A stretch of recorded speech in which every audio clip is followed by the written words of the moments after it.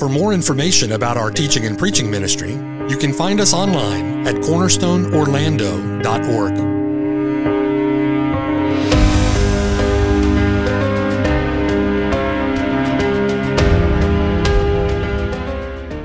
The following sermon has been brought to you by Cornerstone Orlando, making disciples for the glory of God.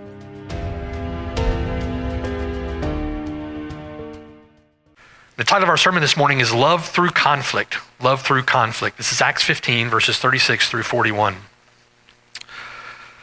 By Acts 15, as we come to Acts 15, Paul has concluded his first missionary journey. That very extensive endeavor, his first missionary journey, was followed by a trip to Jerusalem for the very first church council in the history of the church, a council that took place in Jerusalem over the gospel. After that church council, Paul then returns to his home base in Syrian Antioch to deliver his report to the church there, to deliver that report from the council to the church. After a very brief layover in Antioch, Paul immediately determines to set out again. And his purpose for setting out again is to strengthen the churches that have been planted through his first missionary journey, and from Acts 16, to deliver to them the report that he received back from the council at Jerusalem.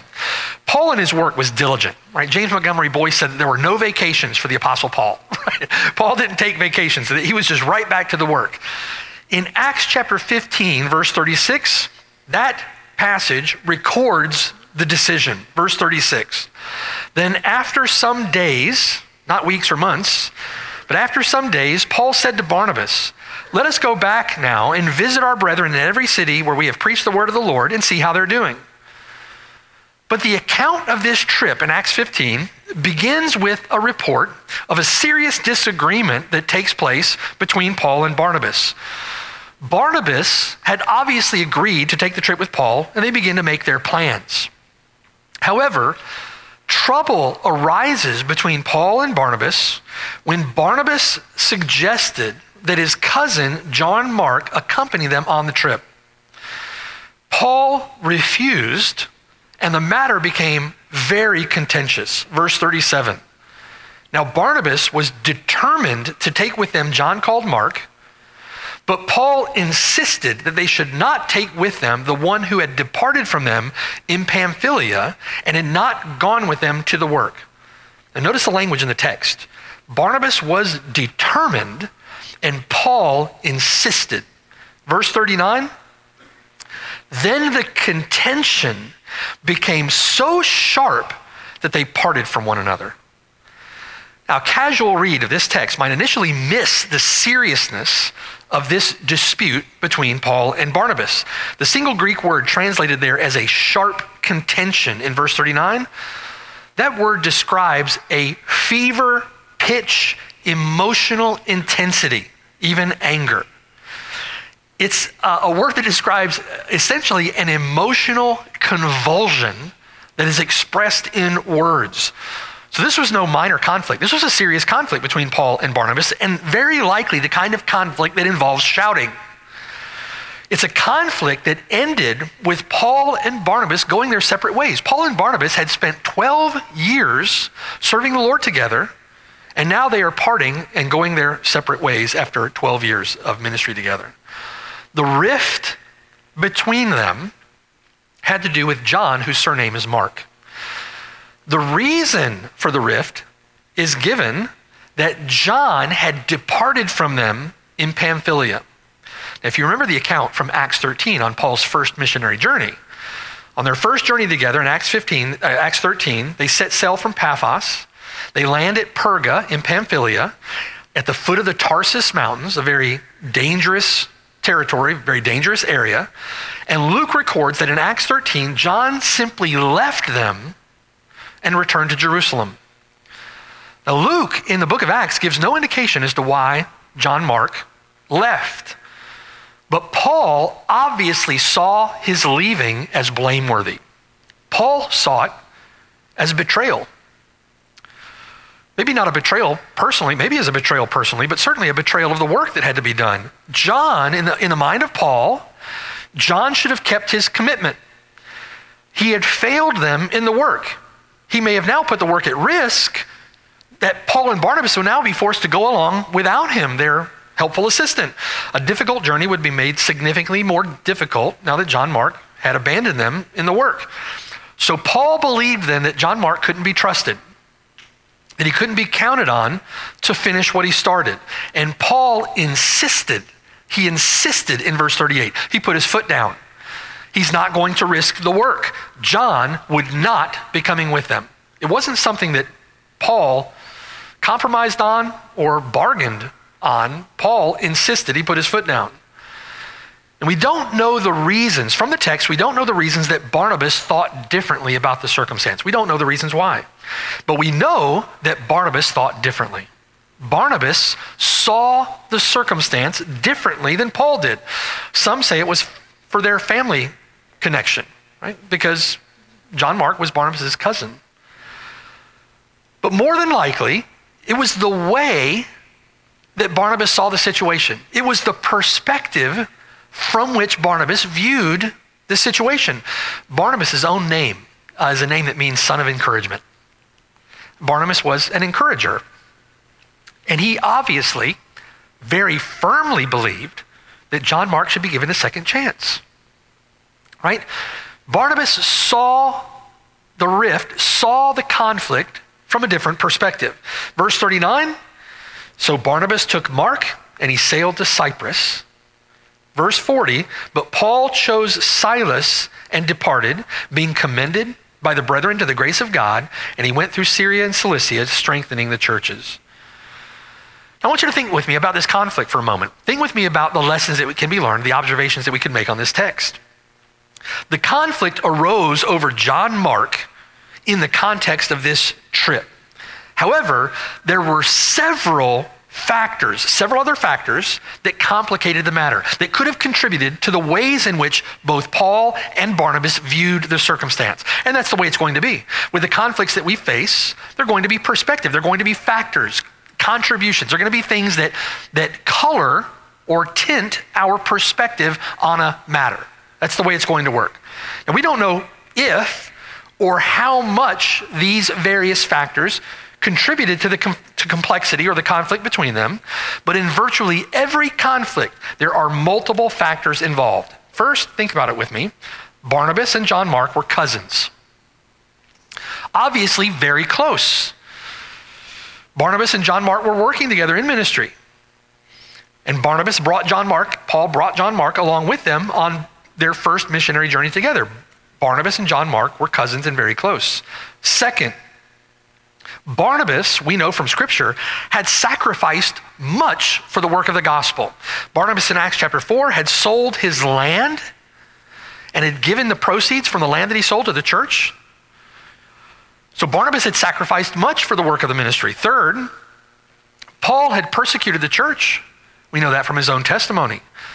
He stood by and consented to Stephen's death. That was widely known and known by Barnabas. And yet Barnabas supported Paul. In those early days after Paul's conversion, Barnabas was the one who introduced him to leaders in Jerusalem, leaders of the church. But all of this was in the heart and mind of both Paul and Barnabas as they worked together in ministry. Maybe Barnabas thought that Paul had been given a second chance by the Lord. Maybe John Mark needed a second chance in his own failings. We're all sinners.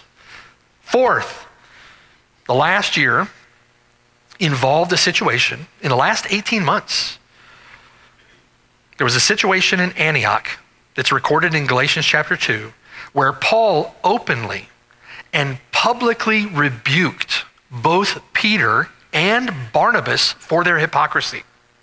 If you remember that account from Galatians chapter 2, that was a very stern rebuke. The text says that Paul openly rebuked them to their face in the presence of all because they stood condemned. This was a very stern rebuke. He essentially called out Barnabas for his cowardice, for his hypocrisy. They had divided themselves from Gentile brothers because they feared the Jews. And Paul acknowledged that, recognized that as cowardice, as hypocrisy. And Barnabas agreed. Barnabas understood that he had sinned. It was a stern public correction. We might even be justified in using the word harsh to describe it, okay? Now the point is this. These are circumstances. These are contributing factors that we can glean from the text of Scripture. The point is this. The way that we see or perceive a matter doesn't happen in a vacuum. The way that you perceive or see a situation doesn't happen in a vacuum. There will always be other factors involved that influence our perspective. There will be circumstances because of those things in which we are unable to arrive at a resolution. And it's not because God's word doesn't work, quote unquote, work, or because there's some deficiency in the efficacy of God's word. It's because we're sinful. Because we're fallen people, we're prone to see things differently. We're prone to have our perspectives colored. We're prone to not always think alike. We don't always see things as they really are. And we must accept that fact, and then accept the fact in relation to that conflicts are going to occur. We're going to have disagreements. We're not always going to see things from the same perspective. And we're going to have to deal with disagreements. We're going to have to deal with conflicts. We may have a trowel in one hand and a sword in the other, building the same wall and fighting the same enemy, but find it necessary to work at different points along the same wall in a way that seems best to us. Laboring with a clear conscience, laboring in faithfulness, laboring for the sake of the Lord and for his church. There are going to be circumstances in which we disagree, and we're going to see things from a different perspective. We'd prefer to think in a perfect world, right?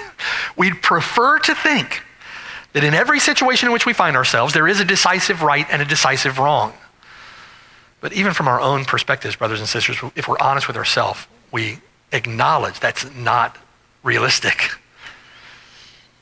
We are not going to see things, or the way that we perceive to see things is not always the way that God sees them, certainly not the way that our brother may see them or our sister may see them. And when we think those ways, when we come to those conflicts, most often we think that we ourselves are right and our brother's wrong. We believe that we're right, but that's often not the case. There are times when it simply isn't possible, for various reasons, to work through biblical steps to reach a resolution. There are times where there will be conflicts and we're not able to arrive at a biblical resolution. That is no excuse. That's no excuse. And it's no excuse not to work through the steps that God gives us in his word, the wisdom that God provides for us in his word. It's no excuse to circumvent or to undermine that biblical wisdom. But it is a reality. In Acts 15, you see that displayed between two godly men in the early church. In Acts 15, you end up seeing two godly, faithful leaders in the early church with two very different but very earnest convictions about their service to the Lord, and they end up going their separate ways. Now, all that said, here's what you do not see in Acts chapter 15. Here's what you do not see. You'll notice in Acts 15 that neither Paul nor Barnabas are blamed for the rift. Neither one are blamed. You'll also notice that neither is charged with sin for their strong opinions on the matter or for their perspective on the matter, for the way that they see things. Luke doesn't charge them with sin. The Bible doesn't charge them with sin. And neither is charged with sin in the way that they navigated the disagreement. It ended up with them separating and going their separate ways, but neither one of them is charged with sin in the way that they conducted themselves in the context of that disagreement. Both did what they thought was best in service to the Lord. Barnabas and John Mark sailed west to Cyprus. Paul and Silas departed east through Syria. You do not see Paul or Barnabas lining up members from the church at Antioch to support their opinion against the opinion of their brother. You do not see Paul or Barnabas pulling away disciples after themselves, building allies, supporting them against the opinion of their brother, and laboring against the opinion of their brother. You don't see that sin. You don't see them drawing lines in the sand And you don't see them pressuring people in the church at Antioch to take sides on one side of the line or the other. Chris Braun said, when lines are drawn and people align themselves on one side or another, the situation takes on a life of its own. Emails fly. Out-of-town ministry authorities may be contacted for quote-unquote advice. Some people, even those who have not read their Bible for years, begin to search for relevant verses. What you do not see in the conflict that arises in Acts 15, what you do not see is Paul or Barnabas taking steps that will divide the church at Antioch. You do not see it. You do not see, thinking of their context, the circumstances that surround their relationship together, you do not see Barnabas accusing Paul of being harsh with the flock. Here it is, Paul, you're being harsh again. You don't see it.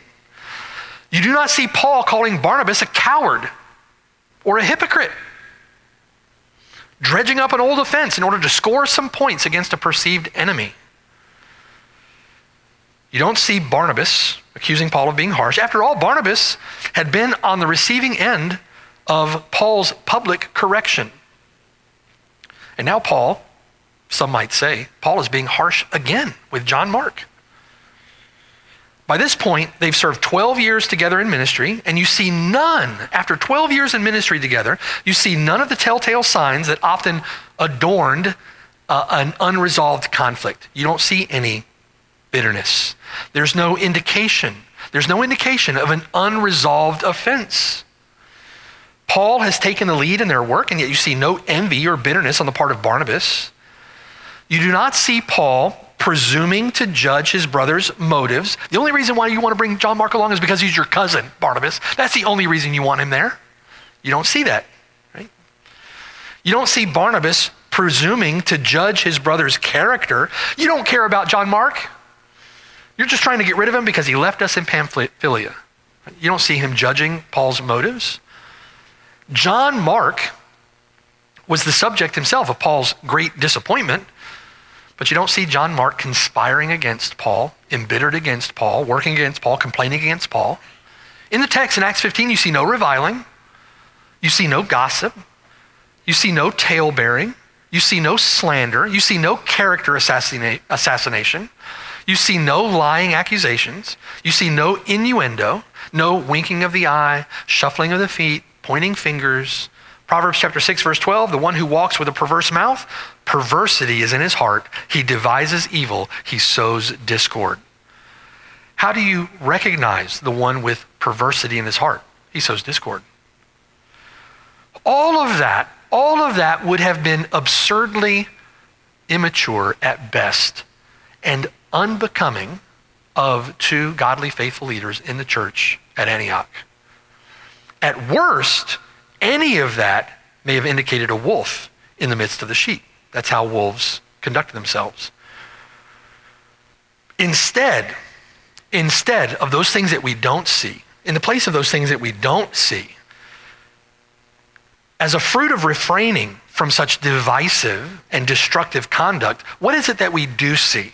What is it that we do see in Acts 15?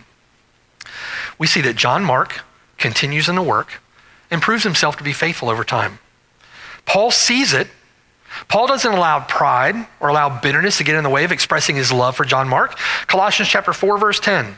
Aristarchus, my fellow prisoner, greets you with Mark, the cousin of Barnabas, about whom you received instructions. If he comes to you, welcome him. And Jesus, who is called Justus. These are my only fellow workers for the kingdom of God who are of the circumcision. They have proved to be a comfort to me. In time, John Mark proves himself in the sight of the Apostle Paul. Paul is commending him. 2 Timothy chapter 4, verse 11. Only Luke is with me. Get Mark and bring him with you, for he is useful to me for ministry. In the end, both Paul and Barnabas understand that they simply saw the matter differently. Paul remembers Barnabas in 1 Corinthians chapter 9, verse 6 as his fellow worker, his fellow laborer in the work of the ministry, in the work of the gospel. He commends Barnabas. And in love for the Lord, in love for the Lord's church, and in brotherly love for one another, what do Paul and Barnabas do? In the midst of this sharp contention that arises between them, they restrain themselves from evil. They restrain themselves from sin. And providentially, if you think about the providence of God through this circumstance, 2 teams go out preaching the gospel rather than 1. The work of the kingdom carries on, and the work of the kingdom carries on not because of them, but the work of the kingdom carries on by the grace of God through the Spirit of God in spite of them. The work continues. They restrain themselves from evil. So if you think about this contention in Acts 15, what then are some principles that we can glean from our observations on this passage? First, prepare yourself mentally and prepare yourself spiritually for the eventuality of a disagreement or the eventuality of a conflict between you and another brother, between you and others in the church. Prepare yourself mentally and spiritually for that reality. Disagreements will come. And why? Because someone on one side is always right and someone on the other side is always wrong. No, it's because, brothers and sisters, we see things differently. We see things from different perspectives. There are manifold factors that contribute to the lens through which we view circumstances. And so we're going to disagree. That's no excuse. We're fallen, sinful human beings. We're not always going to see things as we should. And because of that, there will be conflict. There will be disagreement. Prepare yourself mentally to face that in faithfulness. Prepare yourself spiritually to face that in faithfulness. If a sharp contention can occur in the ministry between Paul and Barnabas, then they will certainly occur in the ministry of this church. The first missionaries in the history of the church disagreed with one another and went their separate ways. Think carefully. Think biblically about how you should handle your disagreements. Police officers or those in the military call it situational awareness. When this happens, here's what I'm going to do. You need to think ahead right now about how you're going to conduct yourself when, not if, when those circumstances arise. And we can't allow raw emotion to govern how we think and govern how we act. We have to be prepared mentally and spiritually, knowing that disagreements will arise and that our own hearts can deceive us and that we're prone to justify ourselves. We're prone to make excuses. We're prone to bitterness, prone to thinking we're right and thinking our brother is wrong. We have to be prepared for that eventuality.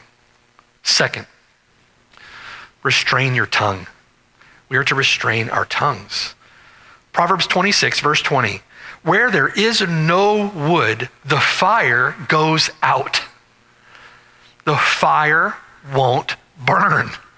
Where there is no talebearer, the strife ceases.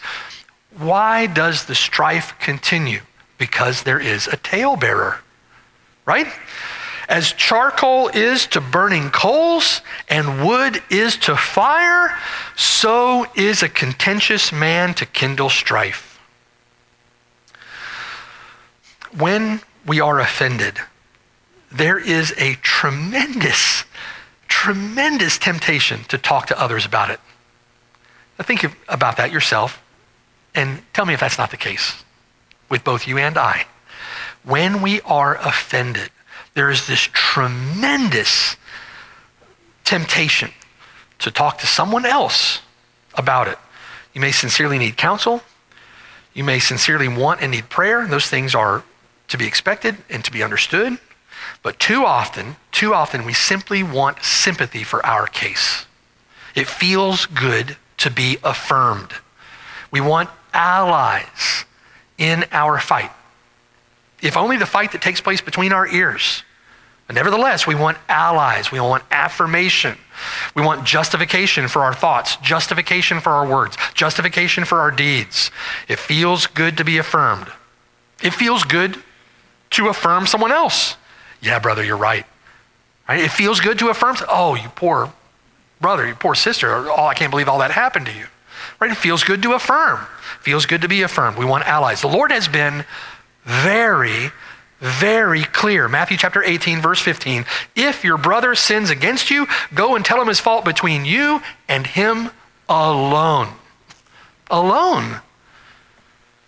And think of all the justifications we offer up when that simple admonition is not followed. Did you go to your brother alone? Proverbs chapter 25, verse 9.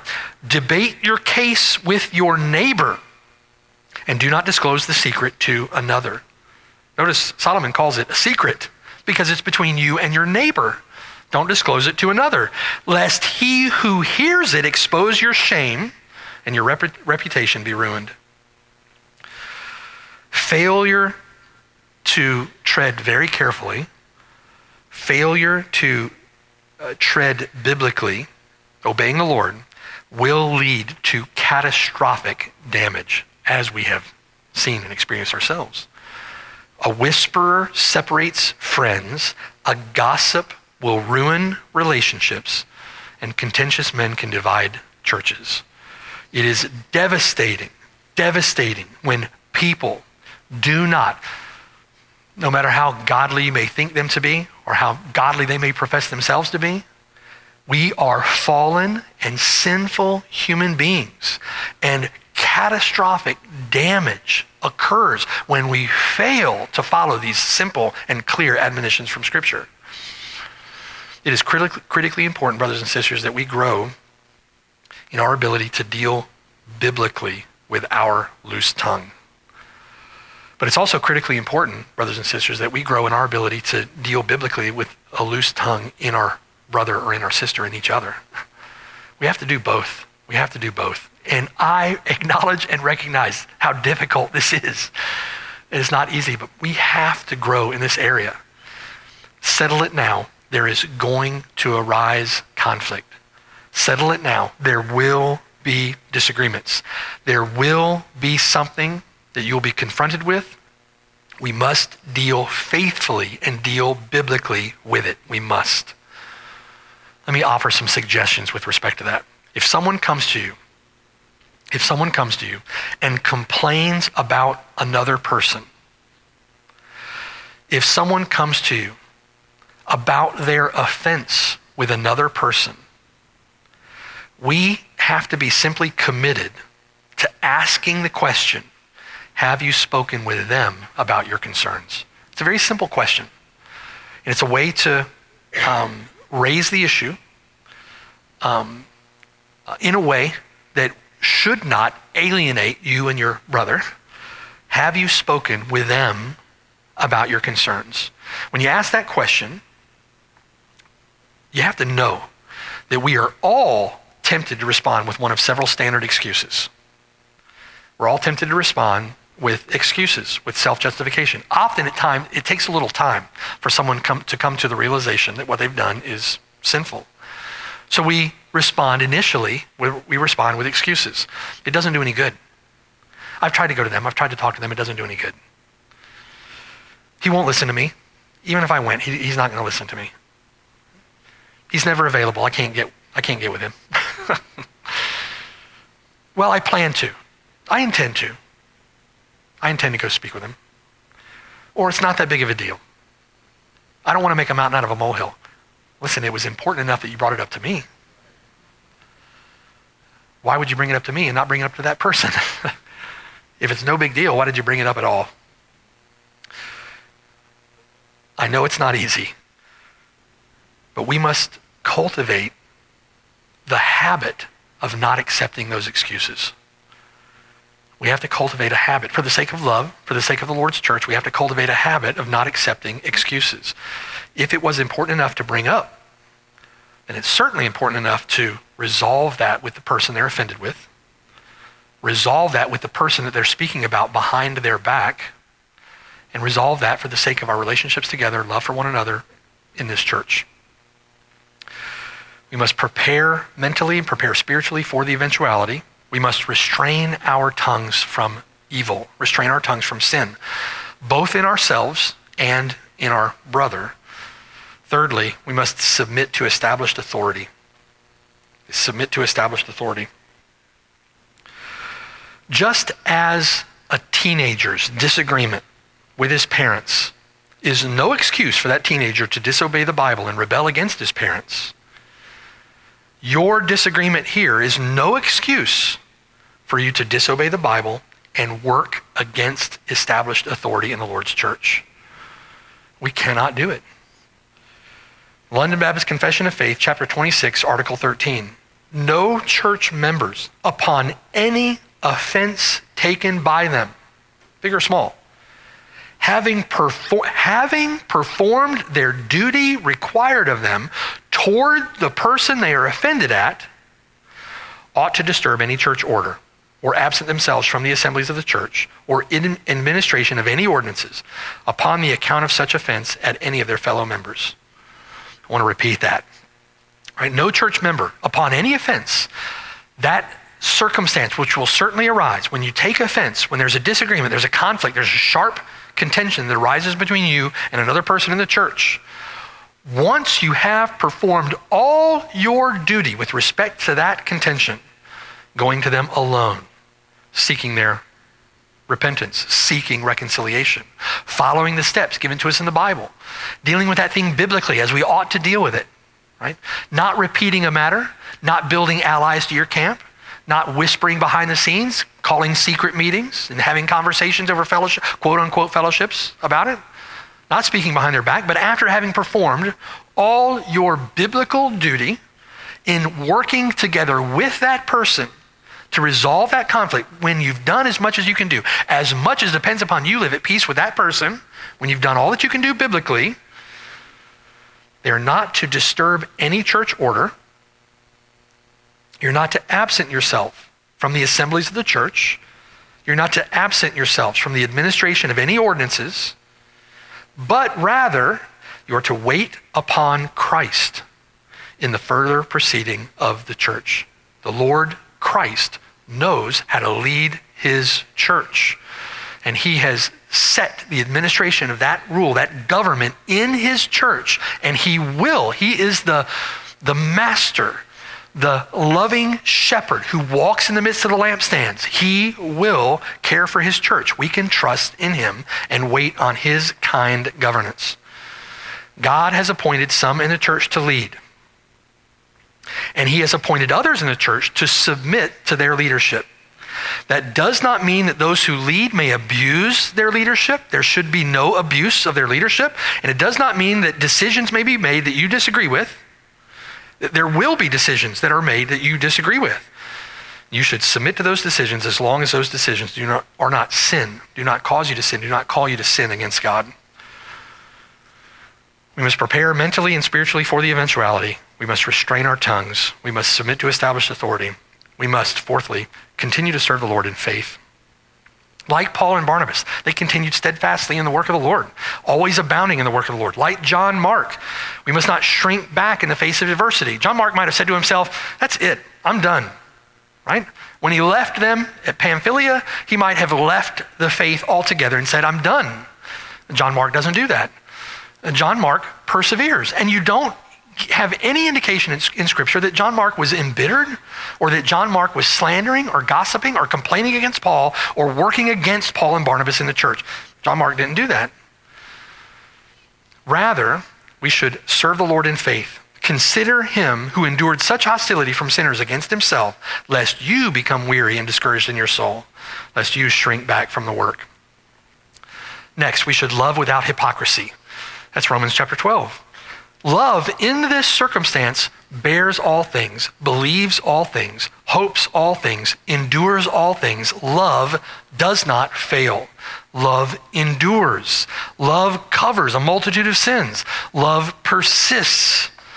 We're to love in the midst of that sharp contention. That person that you're offended with is not your enemy. They are the Lord's freedman.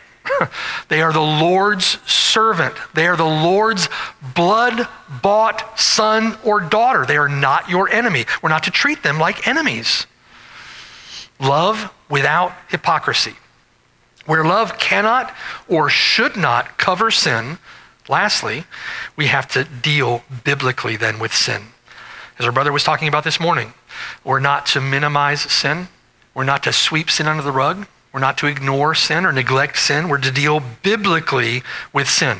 That dealing biblically with sin involves loving confrontation, Matthew chapter 5, Matthew 18, various other texts. And we are to carefully follow the biblical process, carefully follow biblical principles. And we cannot make excuses. When you have done that, all, as much as depends upon you, you're not compromising in your obedience to God's word. You're not sinning against your brother in the way that you're conducting yourself. You're not making excuses. And it would be sin for you to submit. Then it would be best for you to lovingly leave rather than cause contention or strife in the church. It would be biblically justified, biblically best for you to depart before sin begins to divide the Lord's church. Continue to work at another place on the wall, but continue to work on the wall. There is a time that comes when it is best that you leave. And we've seen that exemplified in our own experience. Paul and Barnabas, eventually, they get to a point where they go their separate ways. There was not a resolution.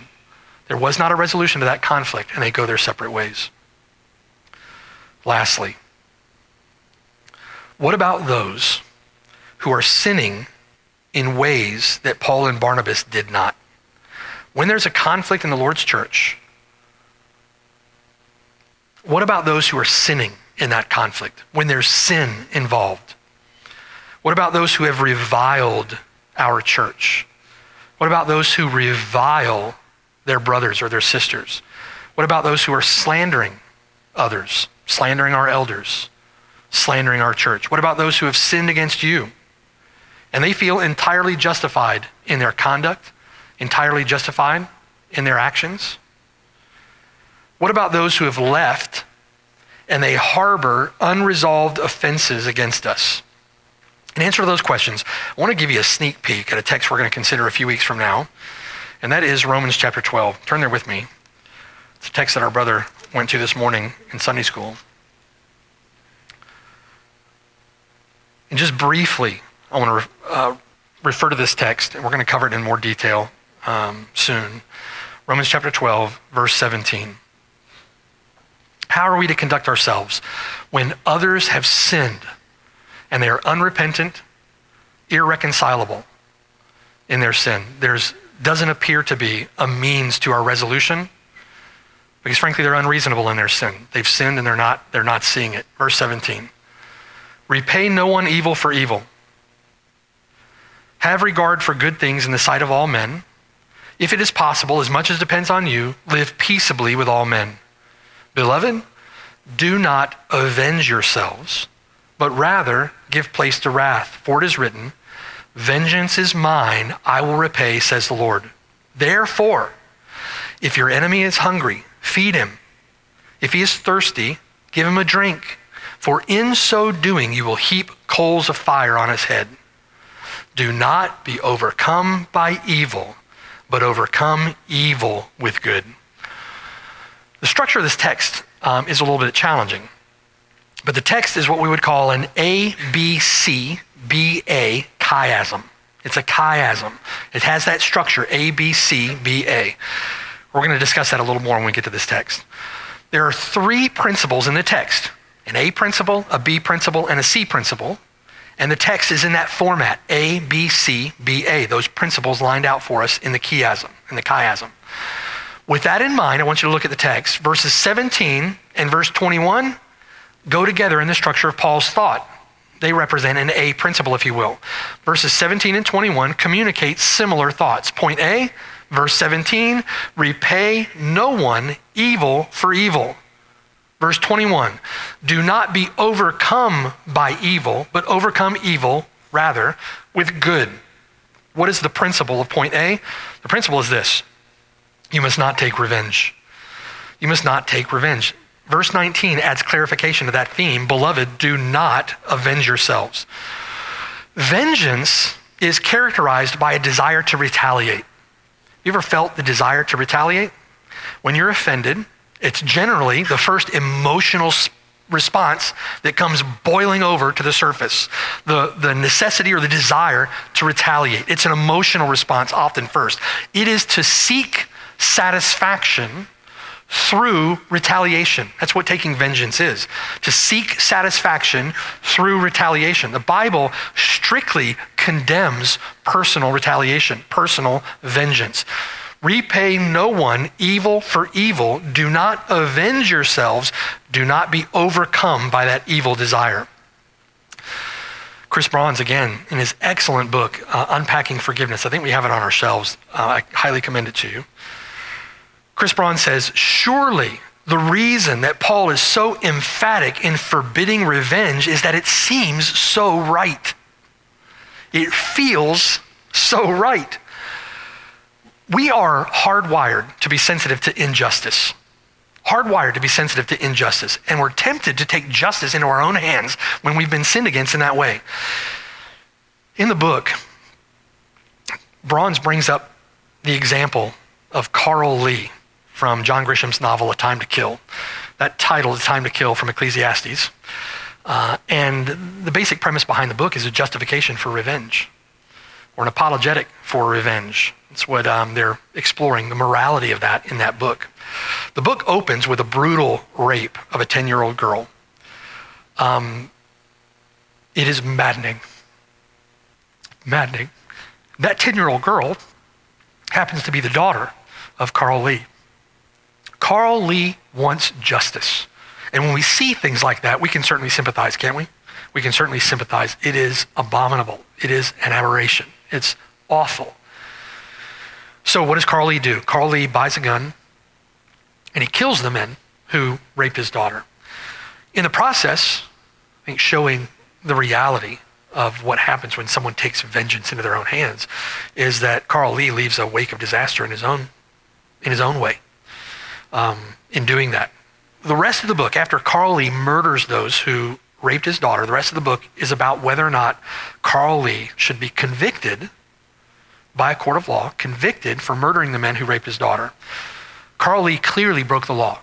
He clearly broke the law. The book explores the morality of Carl Lee's actions. It explores the morality of vengeance. The Bible, we don't have to explore that question. The Bible is really clear. Vengeance is forbidden. Revenge is forbidden for the Christian. Now, the ways in which that you and I are often tempted to retaliate, and you can understand, if you're a father or someone that you love dearly, placed in that kind of circumstance, you can certainly understand the temptation to vengeance, right? The ways in which we are often tempted to retaliate don't usually rise to that level. How do you respond when you're offended? Do you respond with a silent treatment? That's retaliation. That's vengeance. Do you respond with a cold shoulder? That's retaliation. That's taking vengeance. Have you ever been offended by one person and you tell someone else about it? What are you doing? You're assaulting their reputation, assaulting their character. You're esteeming yourself over them. That's retaliation. It's a form of taking vengeance. When you gossip, when you slander, it's a form of retaliation. It's esteeming yourself over or against another. It's a form of vengeance. Pastors and teachers here are always talking. Just comes with the job description, right? Eventually, you are going to take offense with something that is said. It's going to happen eventually. Prepare yourself spiritually and mentally for that eventuality. When you bring it up in private meetings behind their back, that's vengeance. That's retaliation. Have you ever disciplined your child in anger? That's a form of retaliation. It's a form of vengeance. Bronze again. The tragedy of revenge is that so often it is the warm Gulf waters over which hurricanes of violence will circle. Those waters might feel nice to swim in, but they're ripe for violence and destruction. Small winds of injustice, whether real or only perceived, swirl about, each increasing and bringing about more and more and more retaliation. One act of revenge leads to another. With each rotation, with each wind that blows, the cycle picks up speed until a full-scale storm begins. Before you know it, more are sucked into the violence and the cycle gets even bigger. Revenge or retaliation may seem right. We are tempted to justify our revenge, tempted to justify our retaliation for the sake of justice. Right? What we're doing is just. What we're doing is righteous. When it's nothing more than taking vengeance into our own hands and retaliating. Retaliating because of an offense against someone, we may not even see that thing as it really is. We have our own perspectives on those matters. Is it biblically definable? Is it clearly objective sin? It has to be defined. It has to be established. That kind of retaliation is sinful. It is destructive, and the Bible forbids it. Point A, we're not to retaliate. Do not seek vengeance. Point B, hang in there with me. Point B in our text is to demonstrate love through conflict. We're to love through conflict. In the second part of verse 17, you see point B. You see this B theme. And that's stated this way at the end of verse 17. Have regard for good things in the sight of all men. If it is possible, as much as depends on you, live peaceably with all men. That statement in verse 17 is connected to its counterpart, the B theme, in verse 20. Therefore, have regard for the good things in the sight of all men, right? If your enemy is hungry, feed him. If he is thirsty, give him a drink. For in so doing, you will heap coals of fire on his head. Do him good.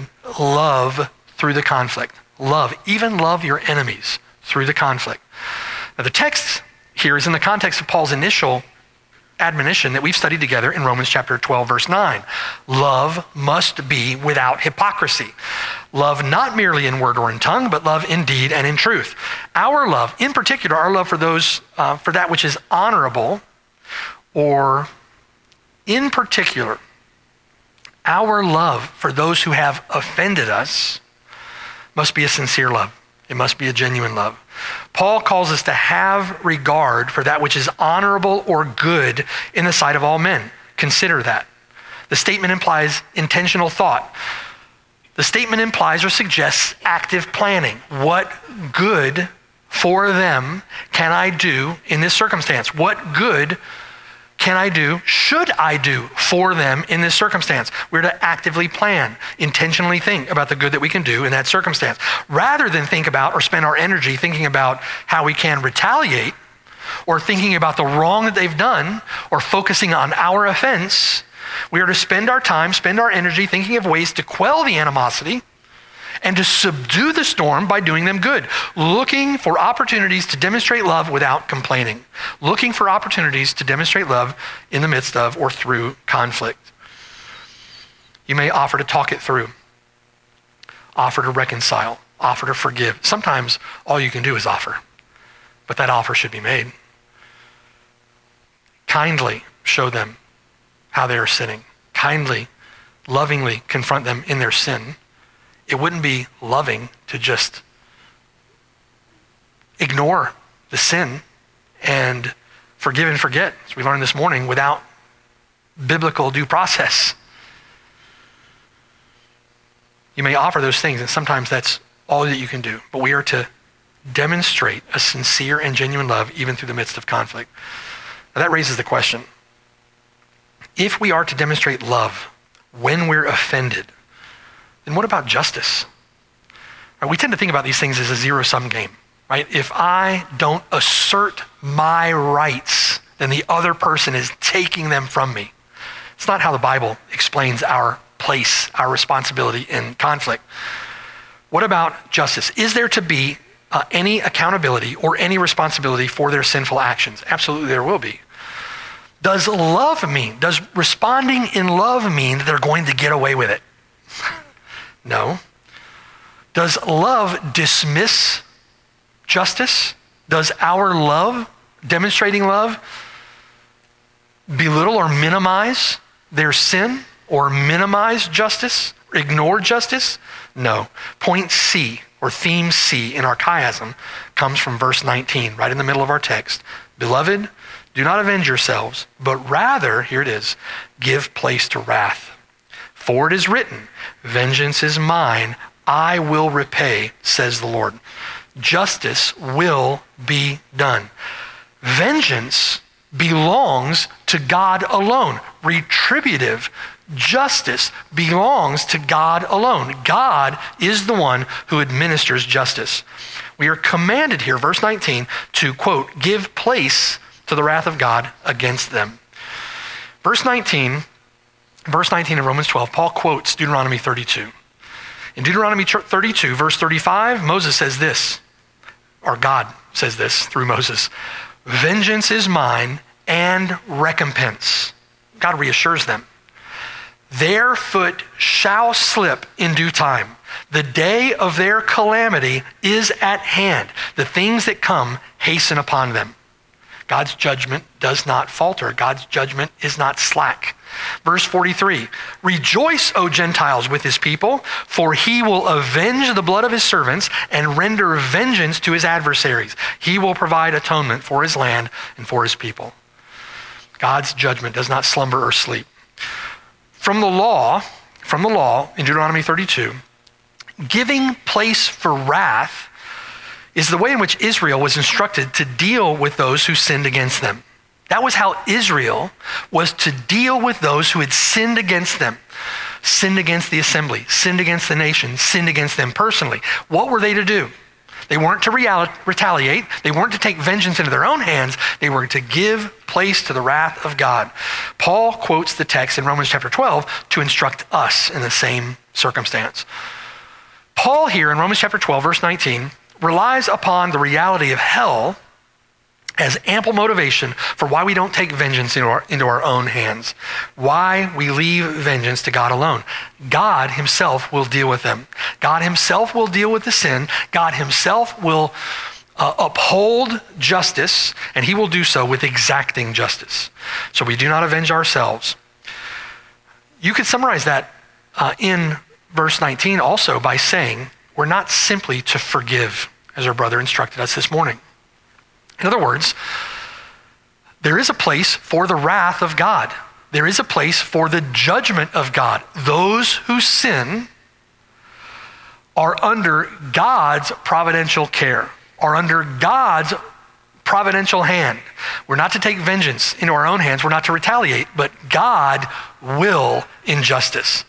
So we're not to step ahead of God and forgive when we don't know that God himself has forgiven. We are to leave place for the wrath of God. Now, knowing that, brothers and sisters, knowing that, what is the loving thing that we're to do when we find ourselves in a conflict with those who are unrepentant, with those who do not see or acknowledge their own sin? What are we to do? We're to call them to repentance. We're to lovingly talk to them about the ways in which they've sinned. We're to present it to them from the text of Scripture. We're to define it for them. We're to plead with them to turn from sin and to be reconciled to God. We're to plead with them for their own souls that they would do that. We're not to simply ignore the sin, and we're to give place to the wrath of God. How does that impact your fellowship with those who have sinned against you, or with those who have sinned against our church or sinned against our elders? There's definitely an impact on your fellowship, isn't there? What's your responsibility to them? You're to love them in the midst of that conflict. And as much as depends upon you, you're to pursue peace and live at peace with all men. As much as depends upon you. You don't accomplish that by ignoring the offense. You don't accomplish that by ignoring the rift or ignoring the conflict. You don't accomplish that by ignoring the sin. You're to do all that you can do. You're to do all that you can do. And when you've done all that you can, and that person remains intransigent in their sin, you're to leave place for the wrath of God. Give place to the wrath of God and trust in him. One example of Paul employing this very principle is found in 2 Timothy chapter 4, verse 14. Listen to this. Paul says, Alexander the coppersmith did me much harm, Alexander the coppersmith had sinned against the Apostle Paul. There was apparently no resolution to that conflict between them. Paul says in verse 14, may the Lord repay him according to his works. Paul is giving place to the wrath of God. He knows that God will exact justice. Verse 15, then he warns, you also must beware of him, for he has greatly resisted our words. Alex sinned in 2 Timothy chapter 4. Paul rested in the fact that God would deal with Alexander the coppersmith. He did not forgive him. Forgiveness can only come with genuine repentance. And he warned others to beware of him. We should warn them also that God will not be mocked. Whatever a man sows, that will he also reap. God's justice will come. So in that principle, we have to avoid two extremes. We have to avoid being vindictive. We have to avoid rushing to retaliate. And we must avoid granting automatic forgiveness with no room for the justice of God. And we must, in the midst of that conflict, in the middle, offer sincere love even to those who are our enemies. We must demonstrate a sincere and genuine love even for our enemies.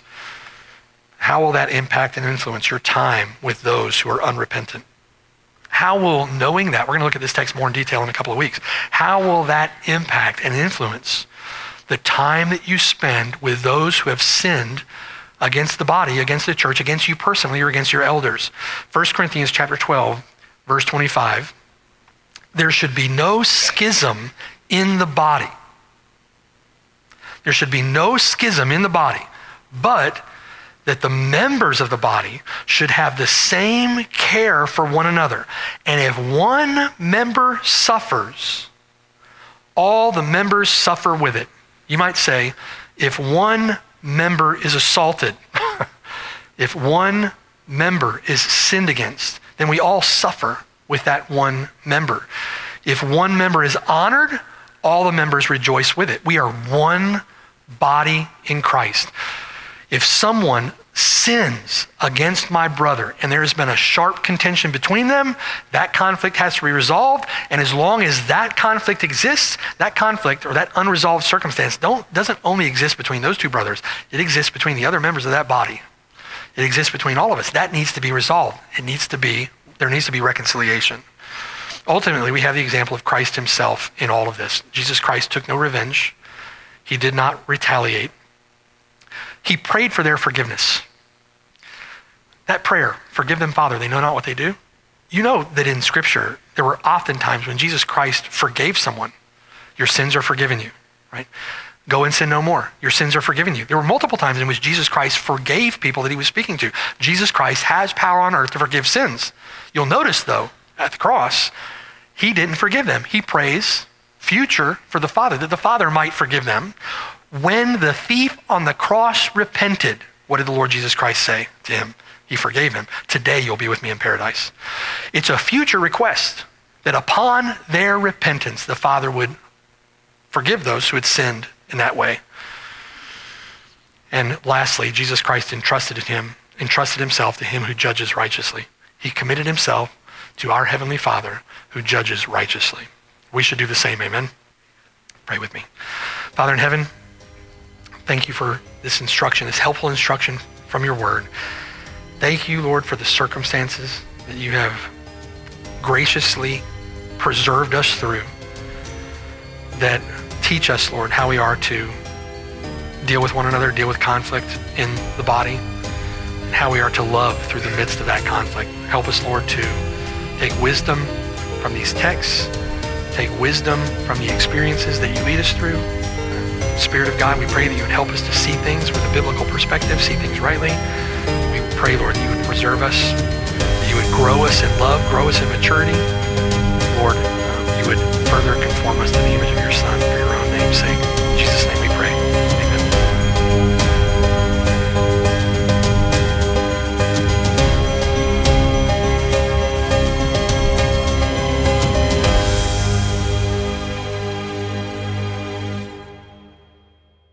Hello, and thanks for listening. My name is Mark Brashear, and I have the blessed privilege of serving with the saints at Cornerstone Church near Orlando, Florida. We're so grateful that you've connected with us through the sermon that you've just heard. For more information, visit us at cornerstoneorlando.org. Or better yet, come and see us on the Lord's Day at 3370 Snow Hill Road in Oviedo, Florida. We're just east of Orlando and about 15 minutes from the campus at UCF. It would be a joy to have you worship with us.